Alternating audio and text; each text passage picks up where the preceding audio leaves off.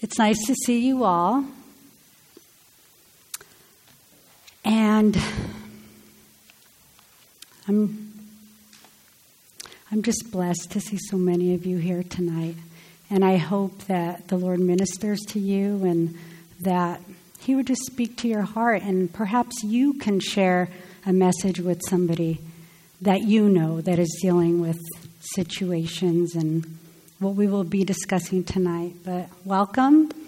And if you are watching online, we are blessed to have you and welcome.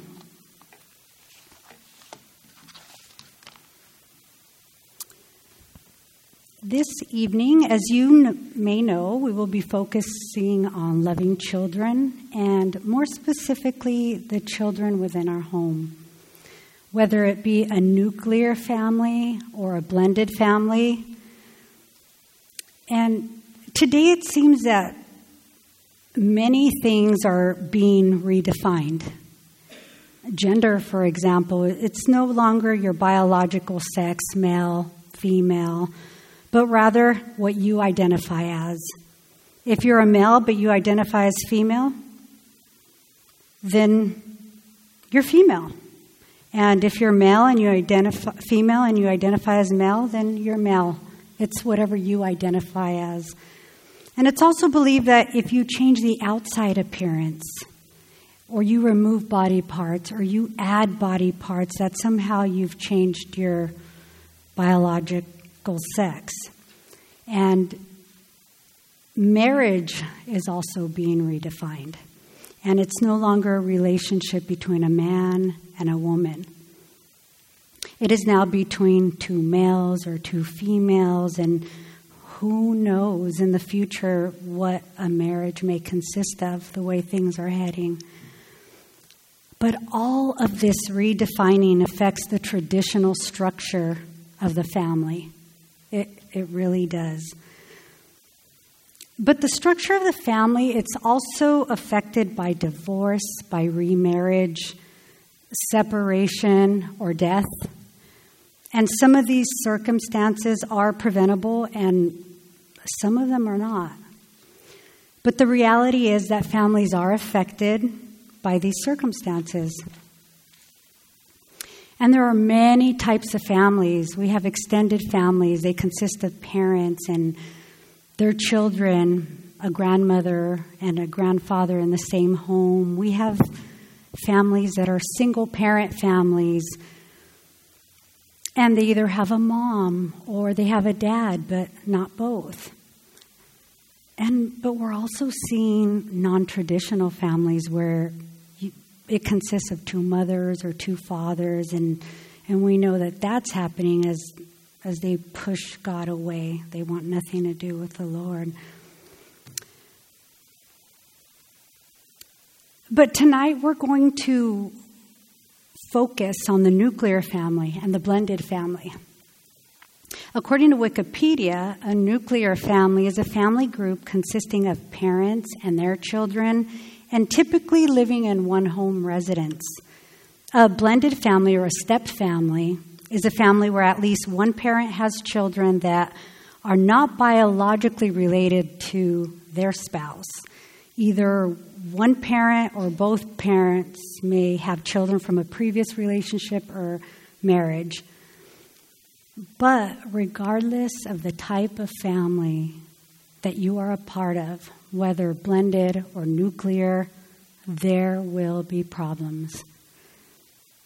There is no such thing as a perfect family, regardless of what we may think.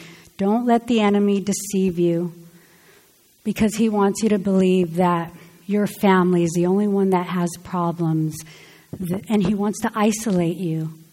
Why? Because if he can get you to believe that everybody's family is perfect except for yours, you're not going to go to anybody for prayer. And God's word says that we are to pray for one another, and God's word says that we are to bear one another's burdens. So I advise you to just pray. Ask the Lord who you can trust. There's somebody you can trust. They can pray for you. I know I find so much comfort When my sisters pray for me, I don't think they're judging me. I go to them and they pray for me, and it's so comforting. Prayer moves the mighty hand of God, ladies, and we need it. We all need prayer.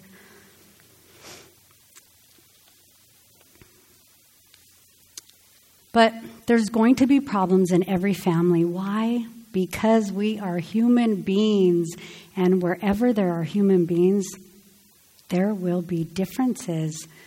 Differences in opinions and values and beliefs and personalities, and there will be issues.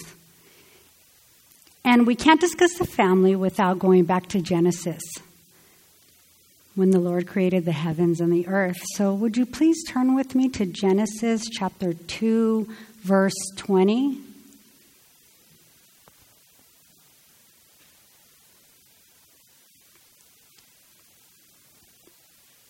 I love to hear those pages turning.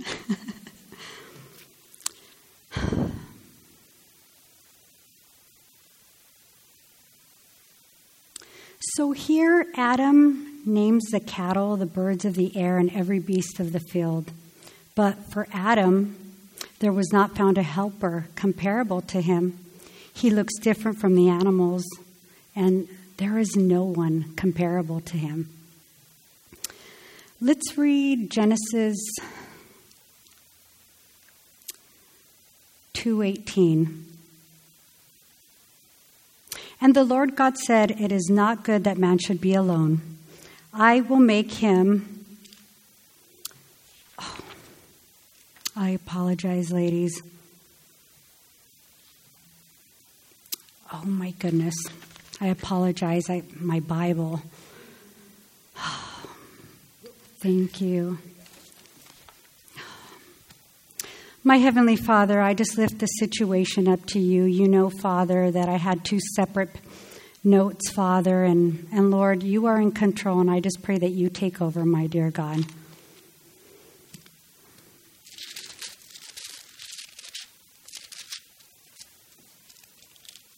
I apologize. Does anybody have a Bible with larger print? I'm so sorry.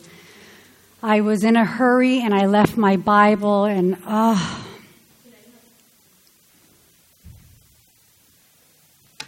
thank you so much. Oh my goodness. Thank you. Oh, I love my church family. Thank you. Whose is this? I'm going to cry. Is this large? Which one's bigger? This is Joe's. It's the biggest. Ladies, yes, thank you. Once you get into your 40s, your vision starts going. Lord, please just calm my anxious heart. Okay, so Genesis chapter 2, verse 20.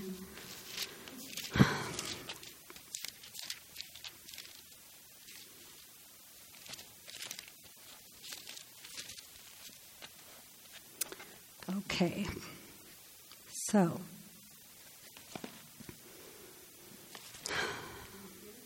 no. Thank you. I'm so sorry. Thank you. I never come without my Bible. I feel like crying. So chapter 2, verse 20.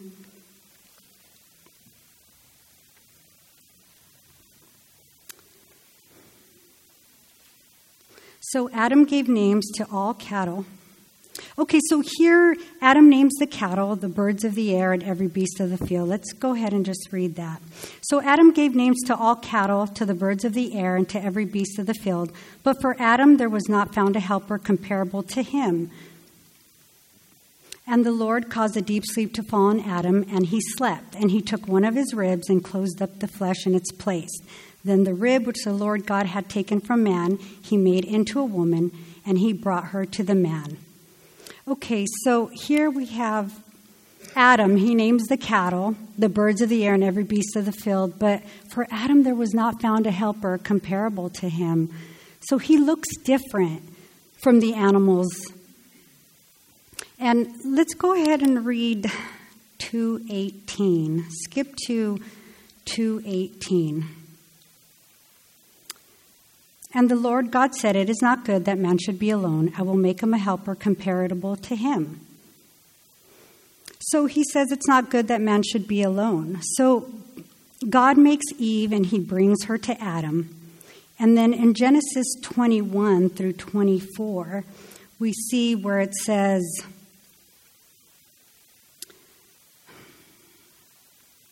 okay, so we read that part. And then so Adam has his partner, his wife, and they become one. And we see here how it says, then the rib which the Lord God had taken from man, he made into a woman, and he brought her to the man. And Adam said, "This is now bone of my bones and flesh of my flesh. She shall be called woman because she was taken out of man." So now Adam has his partner, he has his wife, and they become one. So here we see the first marriage ceremony. See, God instituted marriage between one man and one woman. And he had a purpose behind that, and that was reproduction and creating a family, companionship, love. See, he knew that two males, there would never be reproduction between two males, and he didn't create two females because there would never be reproduction between two females. And our wise God, he instituted marriage with a purpose. He created marriage. It was his idea, and he gets to decide the rules, not us. Genesis 2:24 reads, "Therefore a man shall leave his father and mother and be joined to his wife, and they shall become one flesh." This speaks of unity, and not only sexual intimacy, but this also refers to spiritual intimacy as well. See, God sees the married couple as one. In Genesis 1:28, we read, "Then God blessed them, and God said to them, 'Be fruitful and multiply.'" See, God blesses them, and he instructs them to reproduce, to make a family. So here, his instructions for marriage and his purpose for marriage are made clear. It's a union. He has a plan. Man plus woman equals a family. So, from the beginning, family was important to God.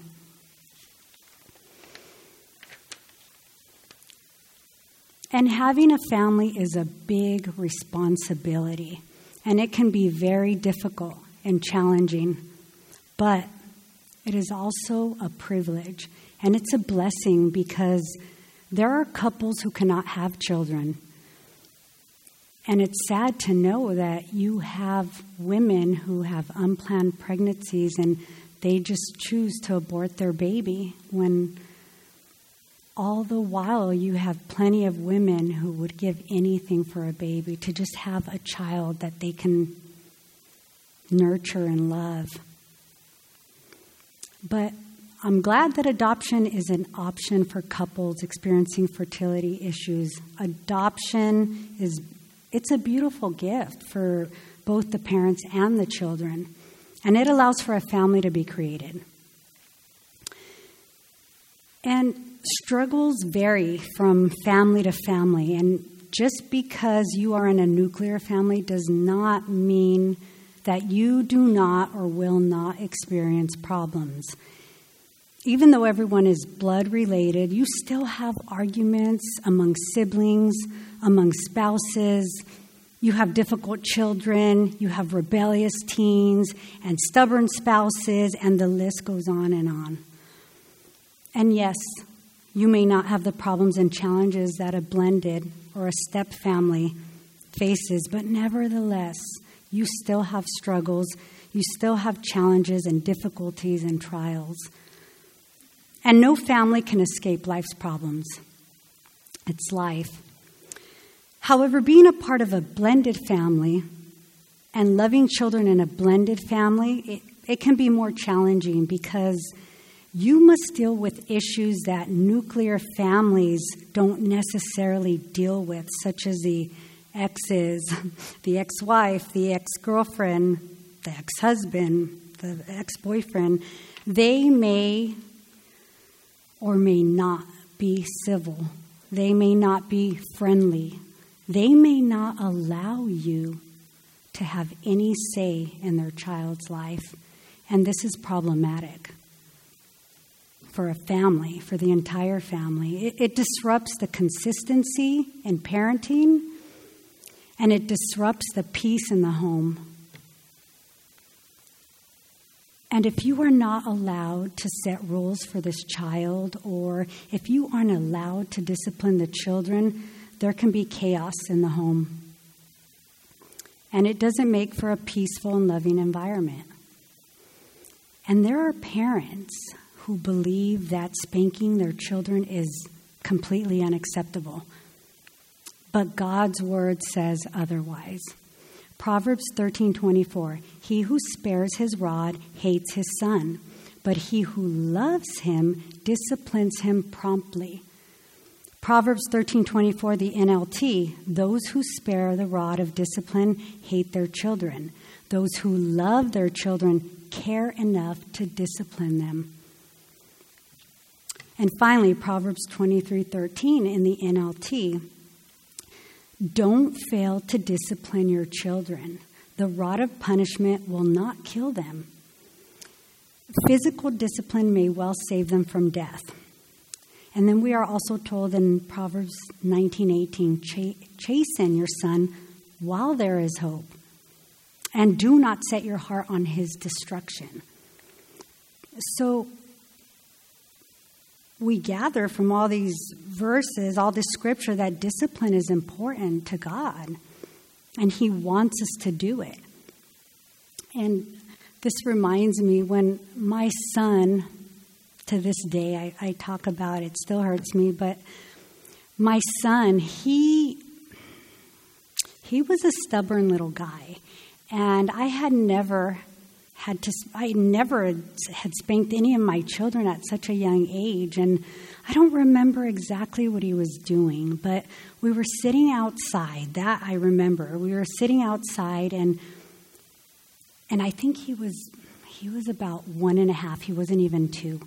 But I said, no. And he grabbed his hand and he hit me. And I quickly grabbed his hand. I turned it over and I smacked the palm of his hand. Immediately, he was crying. I was crying. We were both crying. Like I said, I had never spanked any of my kids at such a young age, but he was stubborn. And it hurt me, but I knew deep inside that I was doing the right thing. The Lord wants us to discipline our children. It hurt me more than it hurt him.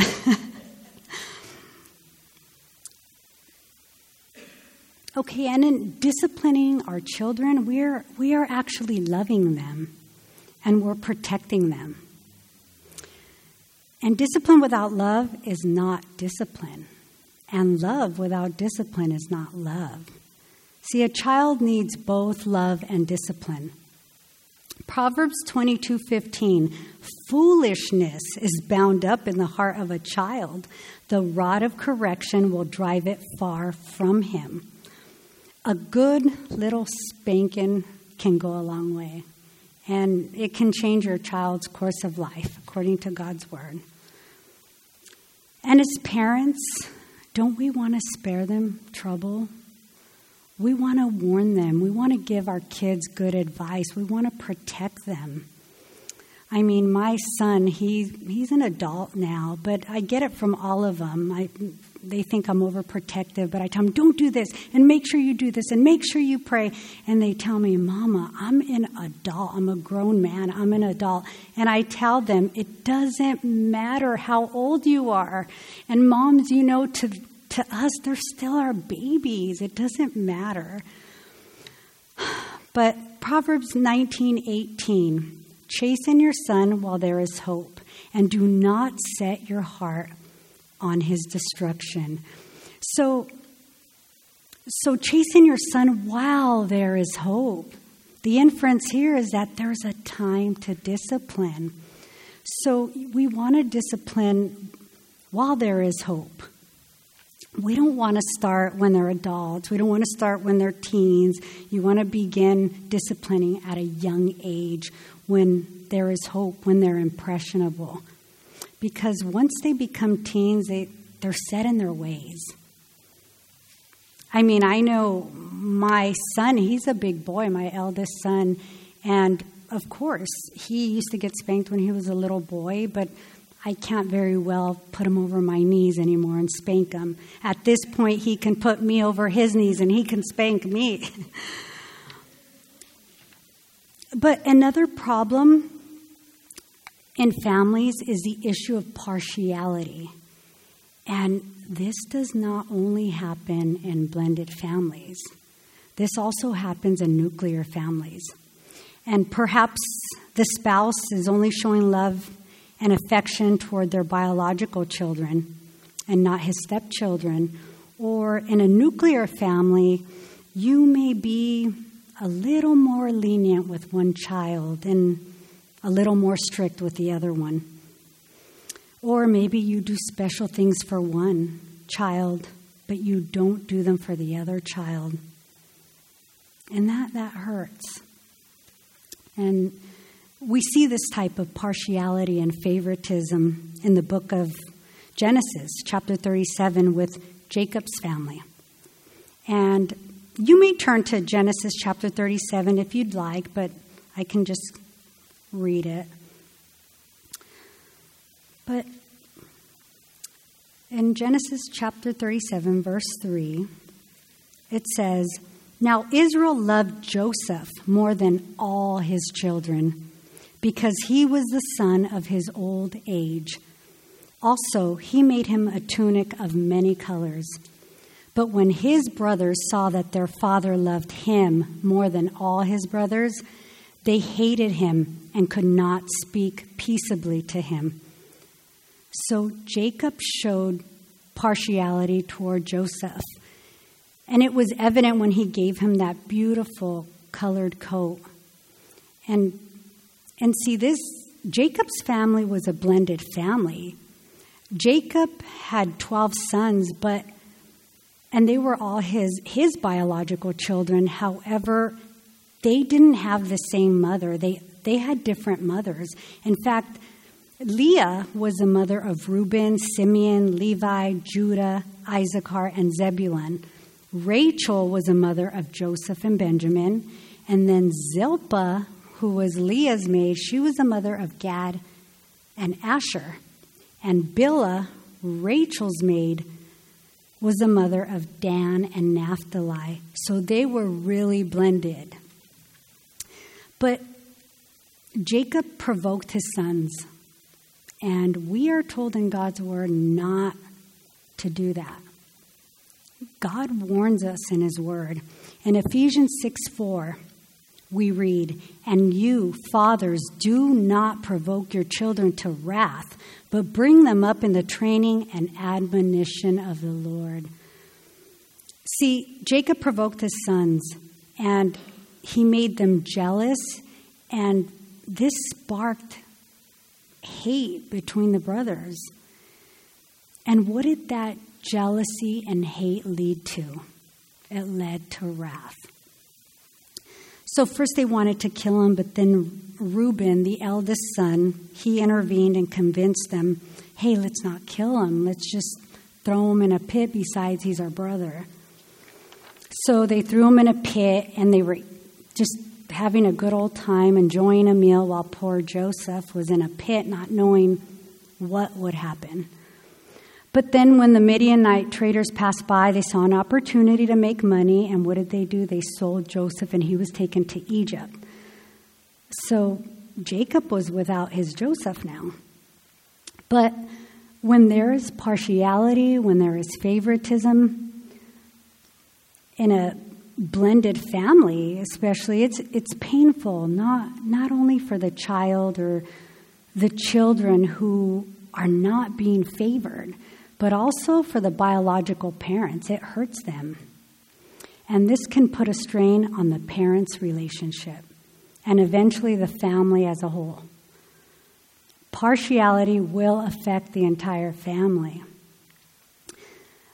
But another challenge for blended families is that you have adjustments to make. And perhaps in your blended family, there's only one parent bringing children into the family, but still, those children need to blend with their step-parent. And if both spouses bring their children in, it creates even more differences and challenges for the entire family. You have families coming together with children differing in age. Some are young, some are teens, and some are just set in their ways and they're just difficult. They have their likes, they have their dislikes, and each one has their own unique personality that may or may not mesh with their step-siblings' personality. And so everyone needs to adjust to the new rules, to the new people under their roof and the new environment, and it can be difficult. And may even be a stressor for children because they don't know what to expect in their new environment. They may be asking themselves, where do I fit in? Because we all want to feel a sense of belonging.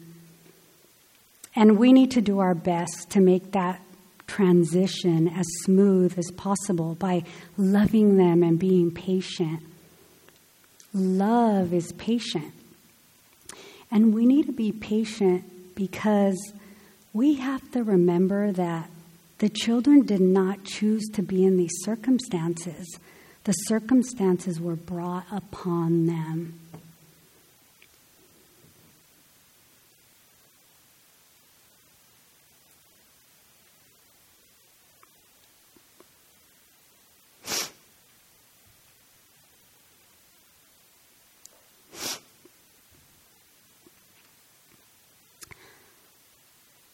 I was at a hair salon, and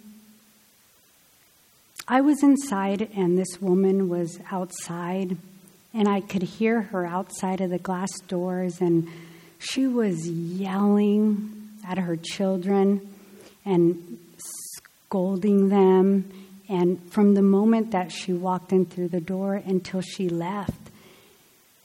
And I remember feeling sad, and I remember feeling bad for the children. And of course, being a Christian woman, I immediately started praying for her and for those children in my heart and in my mind quietly. But the Lord is so good. The Lord reminded me, you had those bad days too.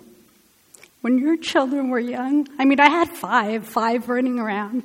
You had those bad days too. When you were stressed out and you were overwhelmed. And I would lose my patience. And I'm sure as mothers, we all have those bad days. But I'm so glad that the Lord used that situation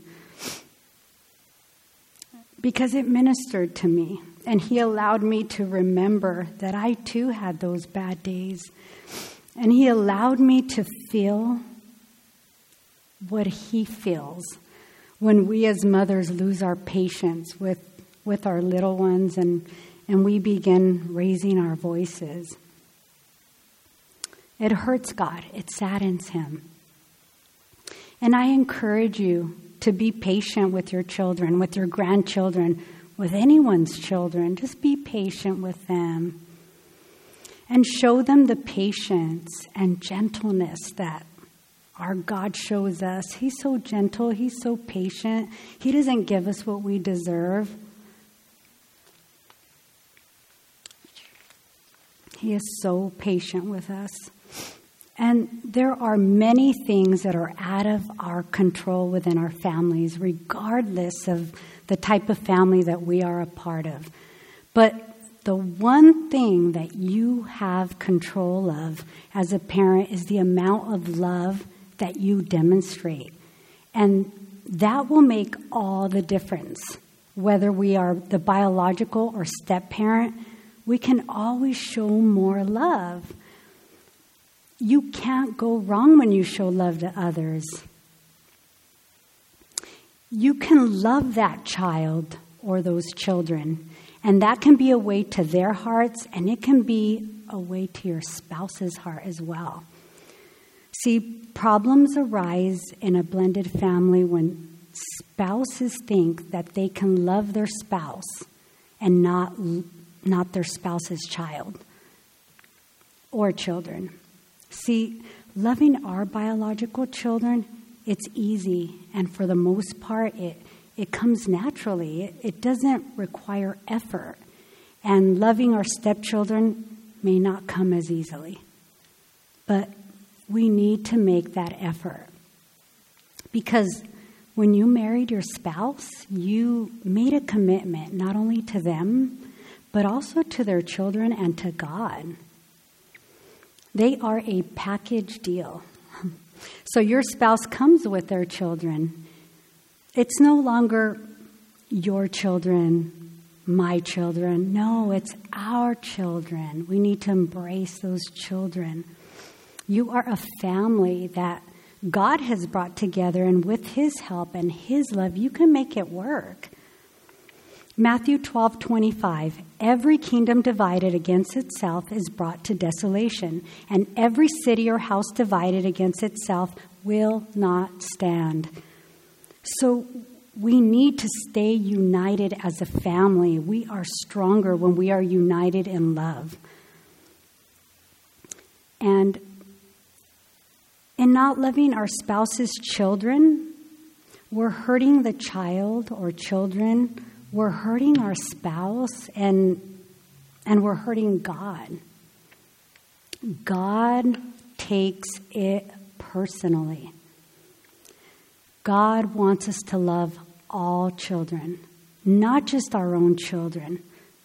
All children are important to God. Do you remember Saul, who later became Paul the Apostle?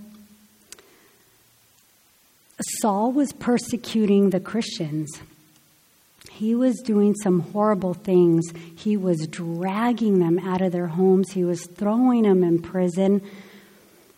And in Acts 9:3, on the road to Damascus, the Lord spoke to him. He said, Saul, Saul, why are you persecuting me? And see, Paul didn't directly hurt the Lord. He was hurting the Christians, God's children. And in persecuting and hurting his children, he was persecuting and hurting him, God.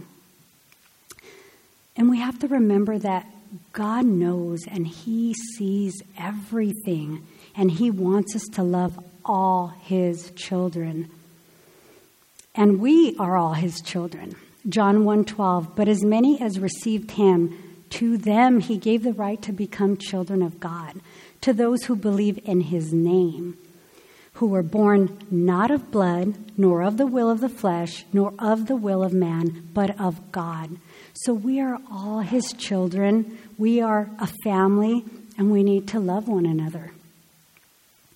And God takes it personally when we hurt His children. Matthew 25:40 reads, and the king will answer and say to them, assuredly I say to you, and as much as you did it to one of the least of these my brethren, you did it to me. That's powerful. When I read that, it just made me see people differently. And as much as you did it to one of the least of these my brethren, you did it to me. See, God takes this seriously. We hurt His children, we hurt Him. We hurt the child, we hurt our spouse when we don't love them. And we hurt our relationship, and it hurts the family as a whole. But most importantly, it hurts God. And so it's important to love those children and to stir up the love in the home. God loves children, and He wants us to love children. Show love to the neighborhood children. I mean, it doesn't have to be anything big. Greet them. If you know their name, call them out by name. Show love to those children you see in public, to the children at church. It shows them that somebody cares. It really does.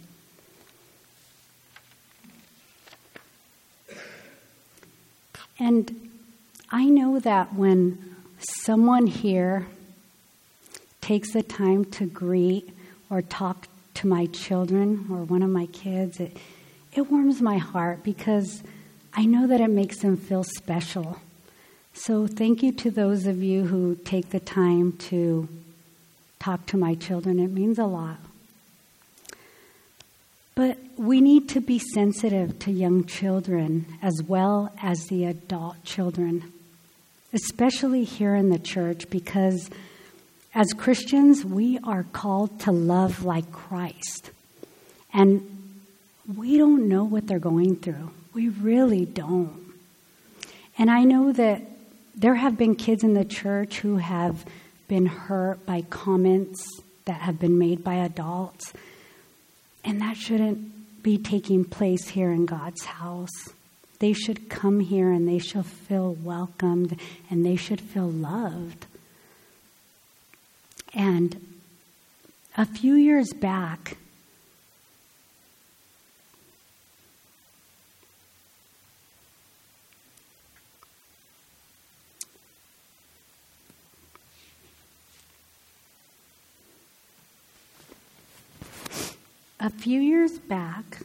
there was a young lady, and she was attending our church. And she was on fire for the Lord. She was excited. And she was coming to the young adult studies. And she was even bringing her friend. And she was still learning the Word of God. And she was growing as a Christian. And I'm sure that there was a lot that she still didn't know. And she would just take notes and she would write in her prayer journal. The Lord was doing a work in her. But one day, this well-meaning sister, she walked up to her and she said to her friend, "You shouldn't be wearing those shorts. You shouldn't be wearing those shorts to church." That's what she said. And I understand that she meant well, and I get where she's coming from, but this young lady was still growing in the Lord, and perhaps she didn't know how she was supposed to dress. And she could have handled it differently. She could have prayed for the young lady instead, and she could have just shown her love. Because the Holy Spirit convicts us. And sometimes we need to just allow the Holy Spirit to do a work in these kids. But this young girl, I'm sure that she was humiliated and possibly discouraged from coming back to church. And knowing this, I just encourage you to show these kids grace and love and allow the Holy Spirit to work in them. God's word says in Zechariah 4:6, "Not by might nor by power, but by my Spirit," says the Lord. So pray for them, love on them, greet them, and hug them. And may the Lord just give us that sensitivity to know what to say and what not to say, because we don't know what they're going through. My husband, he was driving to 7-Eleven one day, and there was this young teen standing at the door of 7-Eleven, and my husband assumed that he was going to ask him for money. And my husband gets out of his car, and the young man approaches him, and he says, "Can I rap a song for you?" And my husband said, "Sure, go ahead." And so he starts rapping a Christian song. And for those of you who don't know what a rap song is, it's basically an upbeat song. It's got a catchy beat. It may have rhyming words or catchy phrases, but it tells a story. But this was a Christian rap song. And my husband said that it was such a blessing. I mean, it talked about the Word of God, about the Lord. So he blessed my husband. And towards the end, the young man said to my husband, "Do you know that you are the very first person who talked to me today?" He said, "Nobody would talk to me today. And today, I wanted to kill myself."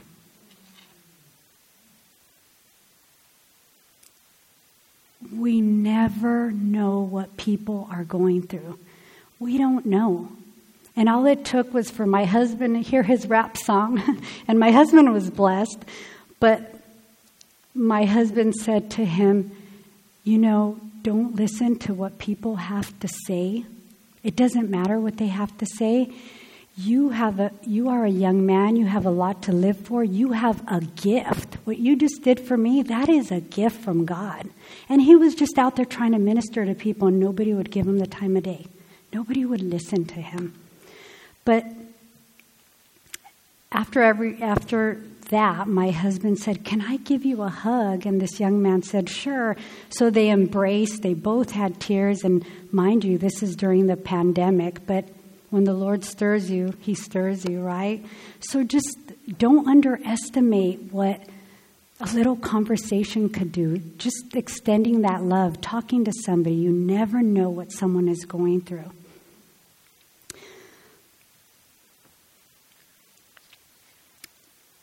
But Jesus expressed his love for children, and children were brought to him so that he would put his hands on them and he would pray for them.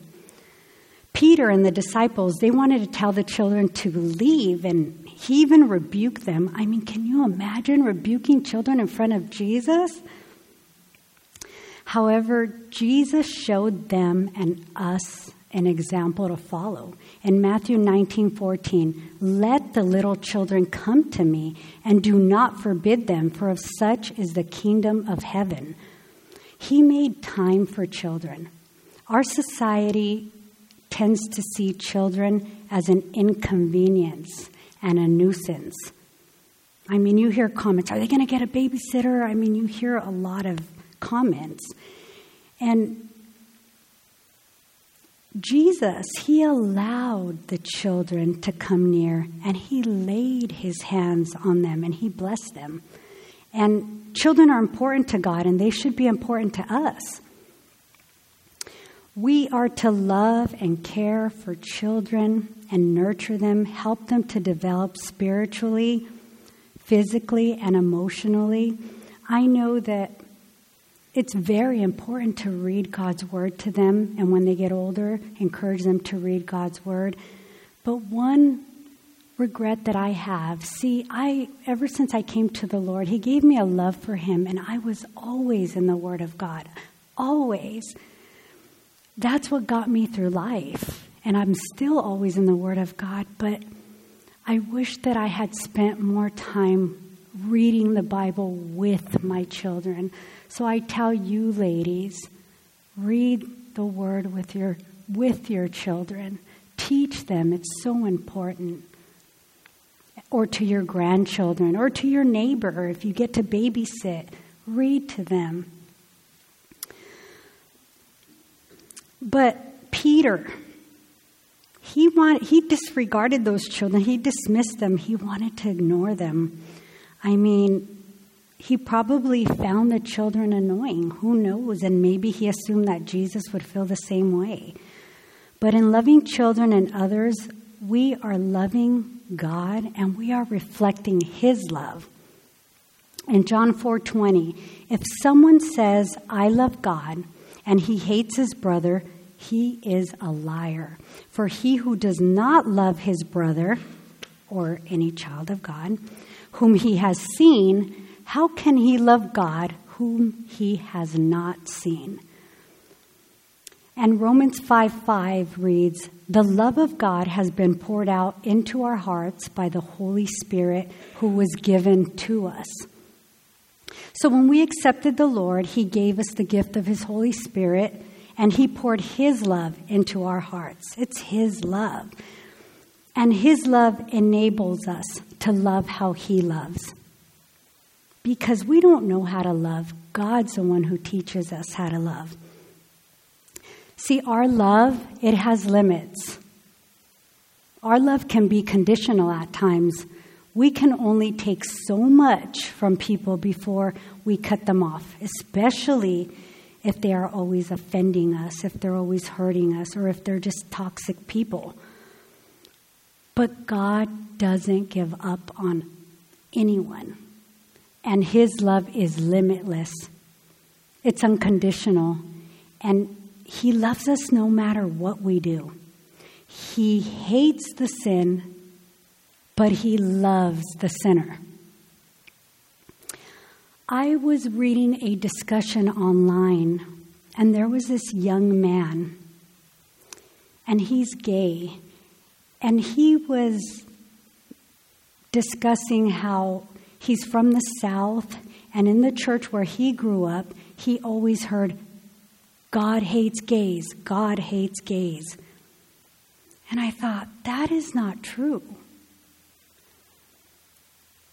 See, we are all sinners. We're all sinners. And the only difference is that as Christians, we have the Holy Spirit who convicts us of sin, and then we repent, and he forgives us. But we all sin daily. We are all sinners, gay or not. He hates the sin, but he loves the sinner.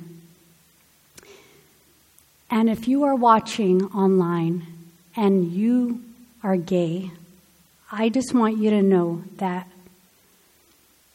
God does not hate you. He loves you, and he wants to give you eternal life.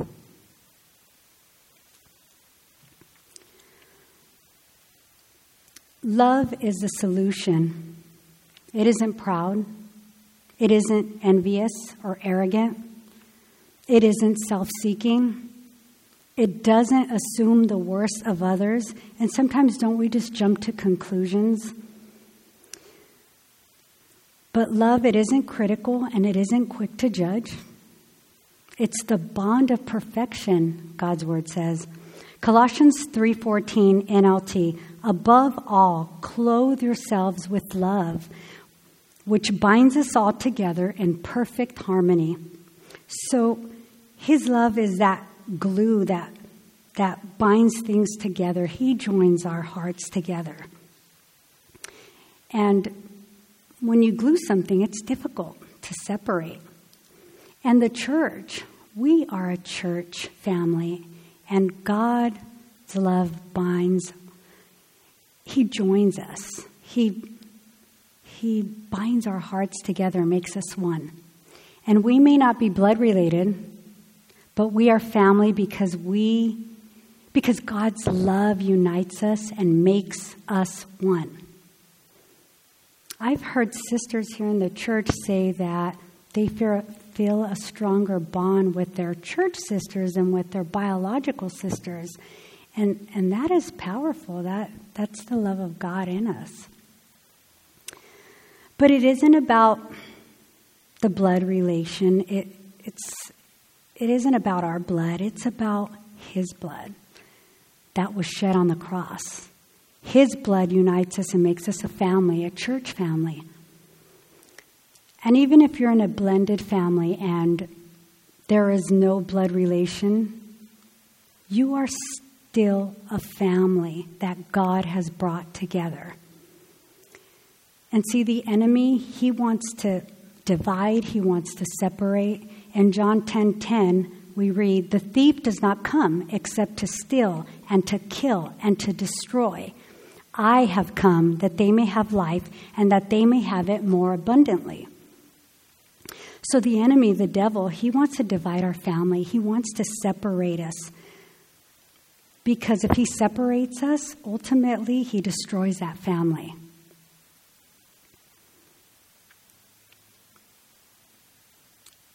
God came that we might have that abundant life. And if we obey his word and we live according to it, we will experience that abundant life. In Matthew 19:4, we read, "Have you not read that he who made them at the beginning made them male and female, and said, for this reason a man shall leave his father and mother and be joined to his wife, and the two shall become one flesh. So then they are no longer two, but one flesh. Therefore, what God has joined together, let not man separate." When God joins people, he wants them to remain together. And in doing so, the family remains together. And as Christians, we are instructed to love differently than the world loves. God is love. 1 John 4:16. And we have known and believed the love that God has for us. God is love, and he who abides in love abides in God, and God in him. So you can't have one without the other. They go hand in hand. And we are Christians, and we have the Holy Spirit, and we have God. And therefore, we have his love. And we can't say that we are Christians and not have and show love to others. It is his essence, and he cannot help but love. 1 Corinthians 13:4, "Love suffers long and is kind. Love does not envy. Love does not parade itself, so it doesn't brag. Is not puffed up, conceited. Does not behave rudely. Does not seek its own. Is not provoked. Thinks no evil. Does not rejoice in iniquity, but rejoices in truth. Bears all things, believes all things, hopes all things, endures all things. Love never fails." Why? Because God is love. He never fails. He never fails, ladies. 1 Corinthians 13:13. "And now abide faith, hope, love, these three, but the greatest of these is," can you guess? Love. Amen. 1 Corinthians 13, verses 1 through 3. "Though I speak with the tongues of men and of angels, but have not love, I have become sounding brass or a clanging cymbal. And though I have the gift of prophecy and understand all mysteries and all knowledge, and though I have all faith, so that I could remove mountains, but have not love, I am nothing. And though I bestow all my goods to feed the poor, and though I give my body to be burned, but have not love, it profits me nothing." It's all about loving others. Love is the reason Jesus died on a cross. Love is the reason we have eternal life. And nothing that we do matters if we don't have love. And ladies, I encourage you to read the Bible to your children and encourage them to read it. Teach them that God's word is powerful, that it's truth, and that it's important. Allow them to see that it's important to you. Make it a priority. Make reading the Bible a priority, because they see that and they know it's important to you. I have to share this, but I saw a picture recently that my daughter had, and I thought, who took this picture of me? Where did it come from? And I know it's old because I don't even own those boots. I don't even own that sweatshirt. And I said, who took this picture of me? And my daughter said, "Oh, you were sitting on the couch reading the Bible." And I just thought, I wonder what made her take the picture of me. I don't know, she was glad to see her mother reading the Bible, but just let your children know that it's important. And it just blessed me to know that I didn't even know she had that picture, but I guess that was an important moment to her, right? So ladies, and grandmothers, just let your grandchildren and your children see how important God's word is to you, because it is. I don't know where I would be without God's word. Proverbs 22, verse 6. Train up a child in the way that he should go, and when he is old, he will not depart from it. Deuteronomy 6:6. And these words, which I command you today, shall be in your heart. You shall teach them diligently to your children, and shall talk of them when you sit in your house, and when you walk by the way, when you lie down, and when you rise. His words should always be on our lips, on our heart, and in our homes. And ladies, if you have adult children who have walked away from the Lord, don't give up. Do not stop praying for your child. James 5:16, the effective fervent prayer of a righteous man avails much. Your prayers are powerful, and your children need your prayers. 1 Thessalonians 5:17, pray without ceasing. Do not stop praying for your children. See, we have our part and God has his part. Our part is to pray and to continue believing God. Continue waiting and trusting in the Lord, and remember that our God is love and he never fails. Let's pray. My dear God, I just thank you for who you are. I thank you for your love. I thank you for how much you love us, Father, and thank you for everything that you do for us. May we be thankful, Father, for the cross, Father, and all that sacrifice, Father, your blood that was shed on the cross for our sins. May we live that life that you want us to live. And I pray, Father, that you would continue ministering to our hearts and that you would remind us of what your love looks like in action. May we extend that love that you have poured into our hearts. May we extend it to others, Father. May we show your love, the love of Christ. We thank you, Lord, and it's in Jesus' name we pray. Amen.